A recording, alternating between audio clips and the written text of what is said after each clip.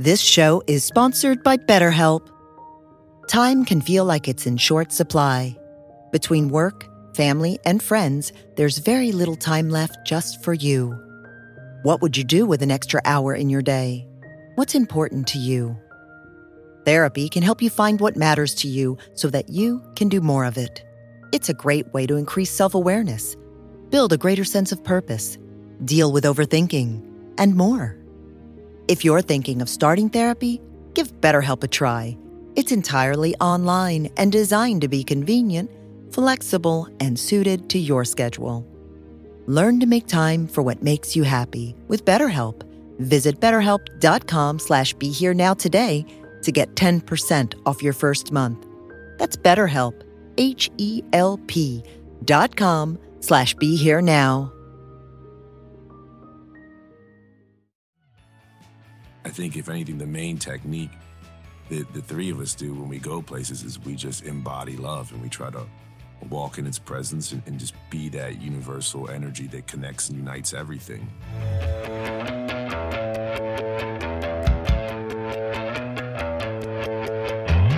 Welcome to the Be Here Now guest podcast. This series features a collection of teachings and conversations centered around mindfulness, spiritual growth, and living a life in balance.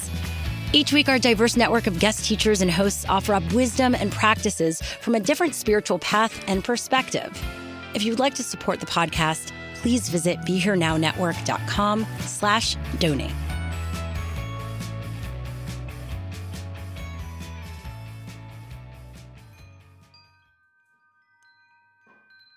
Hey everyone, welcome again to another episode of the book review of Let Your Light Shine. Today I have our friends again, Ollie Smith, Atman Smith, and Andreas Gonzalez. Welcome back, guys. Thank you, David. Thanks for having us back, Dave. Thanks for having us, buddy. Awesome. So last episode, we talked about the organization and, kind of like a little bit about the book. And today we're going to go a little bit more into the book and the creation process and how, developing content and deciding what to use, what not to use, and all this fun stuff. So does anybody have anything to say, like right off the bat before, we just start jumping into questions? Do you want to talk about the process, maybe how that happened? Like, when did the idea of wanting to write a book come? Did it feel like a need for you to write it, or was it a want to write it? I think it was a combination of the two, David, a need and a want. We dove deeper into the practice after we graduated from college. And, it's been a part of our life. We knew that, our community, where Ali and I grew up at, and where Andy, Ali, and I lived when we graduated from college, was underserved. And we knew we wanted to do something about it. And, instead of being, someone that's just complaining about conditions, we knew we wanted to be activists and actually be the change that we wanted to see in our community. I think that, the change that we've made in our community and honestly around the nation and the world needed to be told. It's not too many stories about Black and brown men making a change in their communities. And, we wanted to not only tell our story, but motivate other people to be able to do the same. I think getting a book done is something that we've always wanted to do. Like I was saying, just the story that we have, our introduction to the practice is very unique. Our style of teaching is very unique. And the way that we empower people instead of teaching them to need us. And I think the practices that we use, yoga is what we do, but it's a lot more than the bending and the stretching. Most of it is more off the mat practices and the way that you live your life. Like a lot of people always ask us why we didn't have a book. And, it was just like time or opportunity or whatever. I think it was just like things aligned. We got a push from our big bro, Barry Boyce from Mindful Magazine, kind of got the ball rolling. And then it worked out from there. We have all these practices and these techniques that we want to share with the world. And that's one of our missions in life, one of our goals, HLF. And I think a book just provides us with a larger platform to hopefully get those messages out and get those techniques out to more people. And ultimately that's what we want to do, is try to give people as many tools that they can use to help themselves. Yeah, I agree with that too. Because I think you guys fit in all formats. You're like in person, you're traveling, you have some like online, you have some web, and now you have the book. So you're so diverse in such a way that no matter how someone receives wisdom or information, they have an avenue to get it from you guys. So I wanted to ask, like, what was the process? So did you guys get together and develop the ideas, and then one of you wrote it out? All of you wrote it out? How did you write a book? It was one of those things where we've had like stories and ideas and practices that we wanted to share with people for a really long time. I mean, I guess just the process. Stephanie Tade's our agent, and she did a good job of getting us together and coming up with a treatment for the book. The first one was, kind of okay. Then we kind of redid it, put more of us into it and like the things that we believe in, the things that drive us, the things that motivate us. Penguin Random House bit. Stephanie got us some help putting all of the process together. So pretty much we just had to kind of like get our stories together. We had someone kind of help us shape it, but it was a collaborative effort between the three of us. So when it came to this, what did you decide that would go into it? Was it the work that you've done, so it was more of a history discovery, or was it teaching people practices, teaching people mantras, and the wisdom from all the yoga that you've done over your years, and all the stuff that you got from Uncle Stu, Uncle Will, all the practices that you got from Uncle Will? My teacher was Stu, so I'm having a Freudian slip over here. So I'm just curious, like, what went in compared to what didn't make it? I mean, David, I think it was a combination of all the things that you said, whether it's practices that, we spent a lot of time doing and seeing the benefits of. Our teacher used to always tell us, be a scientist, do the experiment, and then you know what the benefits are. So we definitely spent a lot of time after graduating from college, diving deep into the practices, the physical practices and breathing and meditation and the mantras that we teach in our book.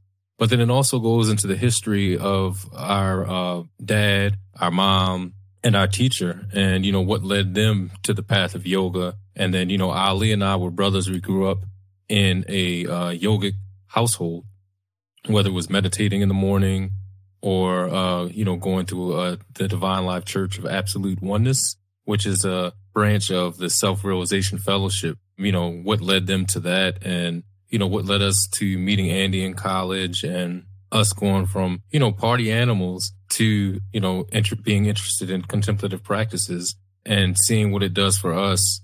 And then, sharing these lessons and practices with the world, then in turn providing these practices for, our readers out there.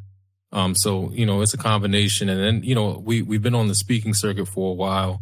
We tell certain stories that, impact people in a major way. We put some of those stories into the book, I guess, just showing how these practices can help empower people, communities, and, help them make better decisions in their life and ourselves. And we take the practices, our teacher used to always say, taking the practices off the mat and into our life. These practices have helped us navigate the ups and downs of the human experience. So, you get all of that in the book. Yeah, I think it was cool to see how much we could pack in there, but still make the story make sense. Like, it flows very well. And like Atman said, it's about our history, it's about the practices. But I think the coolest thing is it's one of those things where we're trying to empower the reader to change themselves, to change the world. You know what I mean? Like, we're trying to give them practices. We're trying to give them tools, techniques, ways to think about themselves, ways to think about the world. There's a lot of wild things going on in the world right now, and people want to change them. And I think people want to make things better. But it can feel really overwhelming at times because you're like, all this stuff is going on. Like, what am I going to do? But I think the one thing that you have control over is yourself. And I think that's the one thing that you can change to change the world. And we can get enough people to change themselves. And like the title says, let their light shine brighter out into the world. I think that's what's going to make a shift. Awesome. When it comes to HLF and the work that you do, there is essentially like a specific towards a community, towards a group that you're working with, underprivileged kids, schools, communities of yoga and mindfulness. And, when you travel, you talk to certain communities of like the Buddhist community, the yoga community, meditation communities. I mean, I'm probably sure there's some more that you can say that I'm not saying too. But I'm curious with this book, what was the audience that you were speaking to? Like, is there certain communities? Is there a certain type of audience? And also, what are you looking to tell when you're speaking to these audiences? Is it a huge audience? Is it like a more narrowed? You know, I remember having that conversation with the publisher, and they were telling us we had to come up with that, like, who was our audience? And as we put it together, we're like, it's a book for everybody. And they were like, well, it can't just be a book for everybody. It's got to be a book for a certain audience. But then as they got the treatment and they started to read it, they were like, wow, this really is a book for everybody. You know what I mean? It's a book for parents. It's a book for teachers. It's a book for community activists. It's a book for just a random person with no introduction to any contemplative practice person. It's a book for people who may have had decades of experience with contemplative practice. It's just for, I think it's for anyone who wants to kind of shine a light on what's going on in the world and then kind of let their light shine outwards and figure out how to tap into it. I think people, there's a lot of suffering on the planet and people don't know what to do with it. They don't know how to overcome it. And I think a lot of people feel stuck. So we're just trying to offer people ways to free themselves up. You know what I mean? Like mentally, emotionally, spiritually, just kind of free themselves up to do more. But again, I know I've said this a few times, but it's all about, this book is all about how to change yourself to change the world. It's not like going out. I mean, there are practices that you can share with other people, which is a beautiful thing. But the one thing you have control over is yourself and how you treat yourself and how you treat the people around you. And that's what we're really focusing on in this book. That's awesome. So I just had a funny little thought of thinking, like, the reason they ask you that question is because they're trying to prepare themselves to think, who are we going to sell this to compared to who is the content for and who's it going to help? And so when you're saying that it's for everybody, I really feel that, because it's true. Everything you guys do, everything you work towards is for everybody. And there might be, certain communities and groups and lineages that you're working with, but that doesn't mean it's not for everybody. You guys are an invitation for everyone to show up to themselves and to the work that you guys are doing. And I feel that. It's for everybody. I'm sorry, publisher. I don't know what to tell you.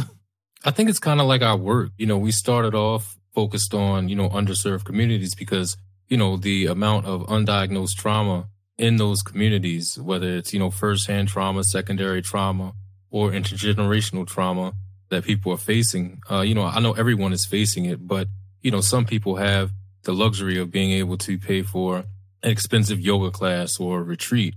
One thing we saw is that people didn't have the teachers that we had around us and the practices. So, we wanted to deliver those practices to those underserved communities that didn't have access. But just like our organization scope grew, that's the same thing with our book. We may have had a certain group in mind, but, as we started writing, it really grew to be for everyone. I'm kind of glad you brought up like traumatized and marginalized, because I have a little question about that. So when you're thinking about these sort of situations, these words, they tend to reference more of a trauma box when it comes to your psyche. But then there's also like finding freedom and wisdom, which is more of like a positive sense of search within of the psyche and finding peace. And I'm curious, like, are these two groups, like finding peace and wisdom, and then also learning how to deal with trauma and marginalized situations, are these two groups that can come together with the teachings in your book? Definitely. I think that they go hand in hand. I think that, it's hard to get to that peace if you don't deal with the trauma. That's why, we deal with like certain physical practices to kind of initially make the body a safe space. Most traumatized communities don't feel safe in their own bodies. And that's where the physical practice of yoga comes into play to be able to release that trauma. Then, we get into the breath where, you can get a little stillness to your mind that can actually lead you to that inner peace. So, I think it goes hand in hand, first dealing with the trauma. And then once people are able to deal with that trauma and, learn how to release it or keep it at bay, then, you can lead them to a peaceful inner environment, which, once they establish it and can go in there, it's something that no one can ever take away from them. Yeah, and I think those communities that you were mentioning, David, are one and the same. Like, I feel like traumatized and marginalized people are still looking for wisdom and inner peace. I don't think it's two separate communities. I think it's a lot of times the traumatized and marginalized communities are dealing with day-to-day stuff. You know what I mean? Like, how am I going to keep my lights on? How am I going to get my kids to school? Am I going to be able to feed them and clothe them? Like basic human needs, I think are going on in a lot of those situations. But, there's still a deep desire for inner peace and a deep desire for wisdom. I think they don't have the resources aren't available to find outer peace. You know what I mean? Like they can't afford to go to a retreat center, might not be able to afford to go on vacation or to get away or even have the time to get away because they're working so much and taking care of family members, whether they're older or younger. And then it's like, so your only option for some people is inner peace. Like there's no way to get outward physical peace. So you got to find that inner peace. And I think a lot of marginalized communities and traumatized communities do want wisdom, but I don't think it's presented in a way that they feel speaks to them or resonates with them. Because a lot of time that wisdom and that wisdom is put out in a way from teachers with a certain voice that isn't ours. I think that's one of the important things about our book is that the voice is different. Like it's going to speak to people who a lot of people in the contemplative practice world, mindfulness, yoga, whatever it is, like their voices sound very, very, very similar. Like there's no doubt about that. But this is a different voice that can speak to whatever population it is, but particularly those marginalized and traumatized communities that might not see anyone that looks like them even doing the practices or especially teaching the practices. So, I mean, I think it's just a different way of seeing things and a different way of receiving the message in a way that might resonate. This show is sponsored by BetterHelp. Time can feel like it's in short supply. Between work, family, and friends, there's very little time left just for you. What would you do with an extra hour in your day? What's important to you? Therapy can help you find what matters to you so that you can do more of it. It's a great way to increase self-awareness, build a greater sense of purpose, deal with overthinking, and more. If you're thinking of starting therapy, give BetterHelp a try. It's entirely online and designed to be convenient, flexible, and suited to your schedule. Learn to make time for what makes you happy with BetterHelp. Visit BetterHelp.com/BeHereNow today to get 10% off your first month. That's BetterHelp, HELP.com/BeHereNow.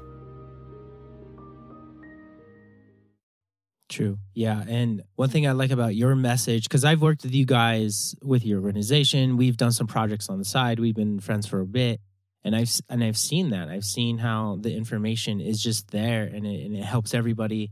And you don't need a retreat and you don't need to have like a guru and you don't need all these things. But what you do need to realize is that it's within you and discovering love. And sometimes it's hard. Sometimes you're in situations that don't promote love and self-love and reflection. So I think it's really beautiful that you guys are providing a space that has the ability for everyone to get there. And I think that's like really good. So, you know, we talk a little bit about love. So how do you think you teach love to folks who haven't really experienced love in their life, either from external or internal situations? What are some techniques that you have that the book can describe that helps people realize their inner love and their inner worth? Yeah, when you were asking, I just couldn't think of a specific tactic or technique. You know, when you asked the question, all I was thinking of was, you know, something that we do is we model it. You know, we lead by example. So when we go into places, you know, we see people beyond their physical selves. We see them for their real selves. And we know that light within them is the same light within us. And so we love them. And we do that with everything. And that's a practice that takes a while to really understand and to grasp, because then you need to be loving those people that are, you know, the douchebags and the assholes, you know, the people that treat people messed up. And if anything, you know, our teacher used to always say that you have to love those people even more. So I think if anything, the main technique that the three of us do when we go places is we just embody love and we try to walk in its presence and just be that universal energy that connects and unites everything. So just understanding what people are coming from, understanding the traumas and the atrocities they may have faced. And I think that's a large reason why we touch on that at the beginning of the book. And, you know, a lot of people do know about all these things that go on to some of these communities that are marginalized or underserved or the stuff that's happened in history, but a lot of people don't. And I think that we're bringing light to that and showing people, hey, you know, you would think it'd be easy to say to somebody, look at all these struggles that are going, look at all this turmoil that's going on in the world. And some people are like, I don't see it. You know, you would think it'd be so easy for them to see the suffering. But I truly believe a lot of people don't see it. They're oblivious to it or they're ignorant to it. They're ignoring it because their lives are better off. So I think introducing some of them to this realization of, hey, man, this stuff is going down and it's going on all over the world. It's been going on for a long, long time. And the only thing that's really going to help it out is love. And it's not only love for yourself, which is what we really try to push with the techniques and the practices, and for them to go inward and learn more about who they really are. But in turn, as you gain that self-love, then you're able to see that light within everyone else, and then you're able to love them as well. So I think, everyone starts becoming those mirrors of yourself, and just the love keeps spreading. And I think the point is to always move with love, to be in its energy and be in its light. But I don't know, I couldn't think of a specific, like, hey, you should do this technique or do this practice. Yeah. Breathe in through your nose 3 times. Love will fill you. I'm not trying to corner any of y'all. I just got something to add to that. I think like one of the most important things about teaching, like spreading love and I think people have to connect to themselves. I think a lot of people are so disconnected from their inner world. Like I feel like everything's pretty mundane for them. It's like their body, their thoughts, and all the outside stimuli. And that's pretty much what their world is. There's nothing connected to them, to themselves, like their true self, like that infinite universal soul, body. I mean, whatever you want to call it, the God within you, whatever you want to call it, it's inside of everyone. And I think a lot of people don't know how to connect to it, or don't even know that it's there. Our teacher would always say, we call the people were ignorant of their light. And he wasn't, not that they were dumb. He was saying people ignore it. Like there's so many, like there's a lot of distractions outside of you that are pretty good distractions. You know what I mean? Like there's a lot of cool stuff out in the physical world, but it's still a distraction. So, I mean, like it's pulling you outward when you should be taking some time to go inward every day. And a lot of people don't know how to do that. They don't know how it is. It feels very like obscure to them, but it's something that's there and something you can touch and you can experience and you can feel. And once you see and experience that light within you, then it can go outward. I mean, you can't, he would also always say, like, you can't see the light in someone else before you see it in yourself. So like, I think it's a lot around getting people to connect to themselves. And I think it just makes their world a lot bigger. If you're only connected to the things that you can physically touch and feel and see and smell and hear, like that limits you. Like if you connect to something inside of you that's universal, like it broadens your world. Like your world becomes gigantic. Like there's nothing that you're not a part of or connected to or can't access. So I think it's just that inner connection is the first step, and then letting that love shift outward. So like in the world of spirituality and, mindfulness and the work that you're doing, a lot of things you see are people talking in white bodies. And I'm curious, the work that you've been doing have been directed towards people with brown bodies.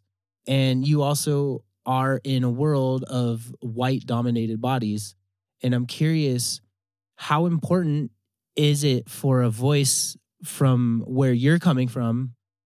Is it for people like you to hear that? It's for them as well. It's for everybody.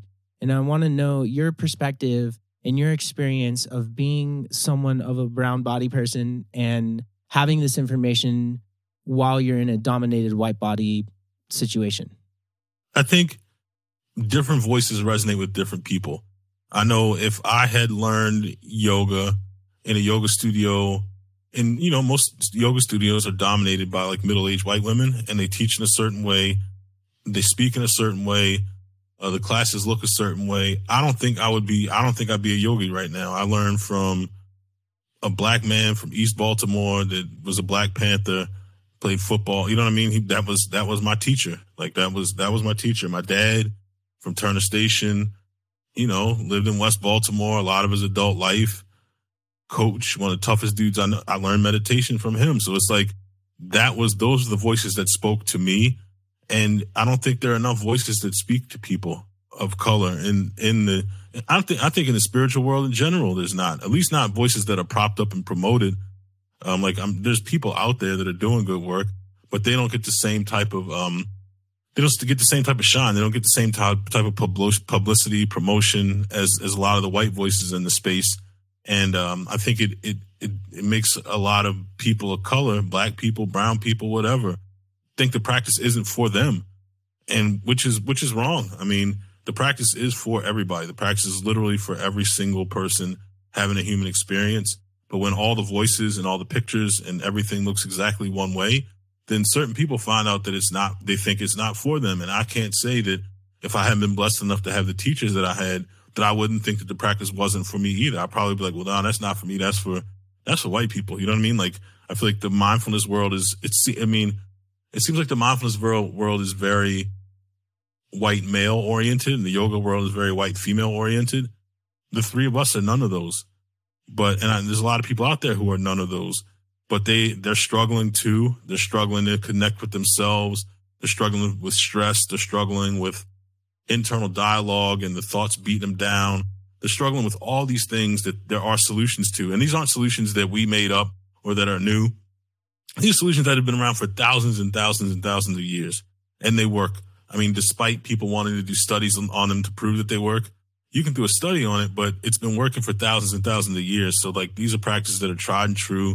Like, and the best thing about yoga is a science. You know what I mean? It's not like something you have to have faith in at all for it to work. Like, if you do these practices, they're going to work. Like, that's just how yoga is, which is a beautiful part about it. Our teacher would always say, like, go into this stuff as kind of a skeptic. You know what I mean? Like, you can believe in the possibility of it, but prove it to yourself. He would always say, be a scientist. Always go in and be a scientist. Like, you got to make, like, you can't teach this stuff. And he always tells us, he'd be like, and I could be bullshitting y'all about every single benefit of all these practices, and you would never know unless you went and did the experiments. And I think that's the way that we teach. Like, we tell people, like, hey, this is what this can do, but you will never know if you don't go and do it. So I think, I think having people experiment and having different voices deliver the message is key for this to spread and for everybody to be able to feel welcome in the practice.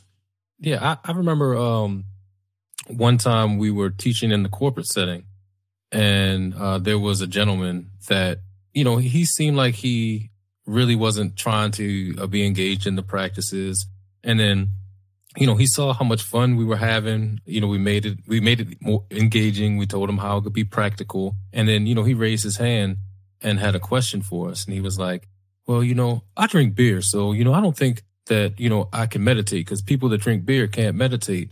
And I think Ali's response was like, look, man, after we finish teaching y'all some meditation, we're going to go get a beer. Come get a beer with us. And he was like, holy shit. So it blew his mind. So it's kind of breaking down that false sense that, you know, you have to be one type of way to be able to do these practices. And I think that's why it's important for us in this book, because we are just regular people, regular humans. We shouldn't ever be held on a pedestal, because, you know, we're living our human experience. We're here, we're there, we're everywhere. We're down to earth. We love sports. We love Star Wars. And, you know, like, we're just like your everyday men. You know, I think it makes it inviting to other people to see that you don't have to be living in a cave and, you know, detached from worldly sensations. You can be living your life and still have a mindfulness and yoga practice. And, you know, like Ali was saying, that really makes people that would kind of shy away from these practices dive right in. And, you know, we might be the entryway, but they dive deeper because they know that it's okay, because, you know, we have a deep practice, yet we still, you know, live in the world. You know what I mean? We are of the world, but, you know, we have a deep practice. So I think that it's important that, you know, people see not only just people that look like Andy, Ali, and myself, but, you know, people that have lived human experiences and, you know, mess up. Because, you know, we mess up, do the right thing, but we mess up just like everyone else. But we still have our practice to keep us grounded. So I really think that is, you know, super important to be able to expose people to. I remember, you know, when we first started this stuff, you know, people like 20 years ago, people like, man, in some of the communities that we went into, like, I ain't doing this. This shit is soft, man. I ain't doing this. And then, you know, we would tell them, like, do you think we soft? And like, no. We're like, well, this is part of what we do to keep us grounded and present. You know, life is hectic. There's ups and downs in the human experience. This practice keeps you grounded, strengthens you mentally, physically, spiritually, and emotionally. And, you know, when they get to know us, they really realize that we grew up in West Baltimore, lived in West Baltimore, dangerous place, but we still had an inner peace about us. And I think that inner peace was inviting, and us embodying love, like Ali and Andy were talking about, was something new to them, seeing, you know, black men, brown men who, you know, still are, you know, we have a little bit of tough edge to us, but we still have a practice. You know what I mean? So it lets them, those same people who have like an edge to them that, may not be from, the safest neighborhoods, safest communities, might be from marginalized communities, that it is a practice that they can get into because it is for everybody. And I think it's just we're breaking down the stereotype that it has to be a homogenous type of people doing these practices. I certainly think that seeing someone that looks like you guide you through something can be beneficial, especially with brown and black communities where oftentimes people that don't look like them have come into their communities and done messed up stuff to them, or interactions in general for brown and black people with white people. Sometimes they'll be like, man, I just don't mess with these people because they've always treated me this way. So I could see how it'd be very off-putting for them to just have a person come in that doesn't look like them, try to teach them stuff and be like, hey, this is how it is. And being like, no, that's not how it is. But at the same time, I still think that it's so important to understand that the delivery, just like Ali said, there is no way that if I had any other teacher, would I be doing this type of work? I even think if I went to like a class and it could have been a brown or a black teacher, if it wasn't Uncle Will, I wouldn't be doing this work because he had a certain way of talking to him. He had a certain way of delivering stuff to make it practical, to make it relatable, to make it fun, to make it real. And I think that he really pushed that on to us when he first said to us and made us agree, hey, I don't want any devotees. I'm only teaching teachers. You have to promise to be teachers. And he would always push that on to us, kind of understanding that we have to talk to people differently depending on who it is or where we're at, or, like understanding to meet people where they are at. I think that's so important. But I also think it's important for people to see the way we do it, just like Atman said, the guy looked at us and he was like, well, I drink beer, so I can't do this. And we're looking at him like we love beer. You know what I mean? Like, and people look at us sometimes, I think, because we have this free nature to ourselves. And I think it helps them because I think there are these stereotypes where people believe you have to be this type of way to do meditation, or you have to be this type of way to do a yoga instruction. It makes it so stiff and makes it so, in my mind, it makes it feel fake. It makes it feel phony. And I think what we do very well is we keep it real. And I think in the book, you'll be able to see that because the way we speak to the reader is the same way we would speak when we're guiding our lessons. Yeah. Yeah, I really feel that. I feel like this is a great note to end on. And I think it's interesting too, because it's like we probably gravitate towards what is relatable. So something that looks like me or looks like you guys is something we're going to be like, oh, what's that? And Atman, I also like the idea of like, there's this weird phenomenon that being soft isn't being hard. And like, we have this persona of like needing to be hard, but like having emotional stability and a loving heart and knowing what is right and what is wrong to the universal laws, like that's what's up. Like sticking up for what is right. That's like, you're never going to go, it is never wrong to be right. It's always right to be right. So true, David. I love the wisdom that you give us, and I love these conversations. And we are going to do another episode, but this is the ending of this one. So if you just want to maybe shout out when the book comes out and any of that, and then we'll say goodbye.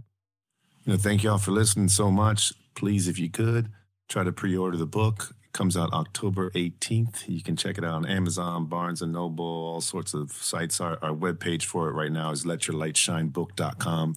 So you can pre-order there. If you do pre-order, you'll get 3 practices led by myself, Ali, and Atman. And tell a friend to tell a friend. Keep spreading the word. Book drops on October 18th, and we're looking forward to hearing how you feel about it.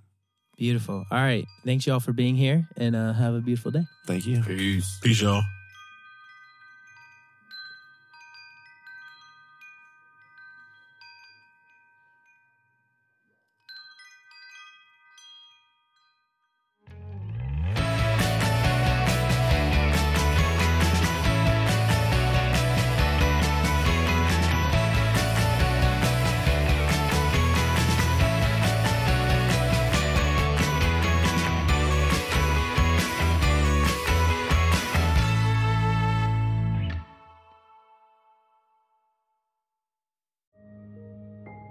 This show is sponsored by BetterHelp.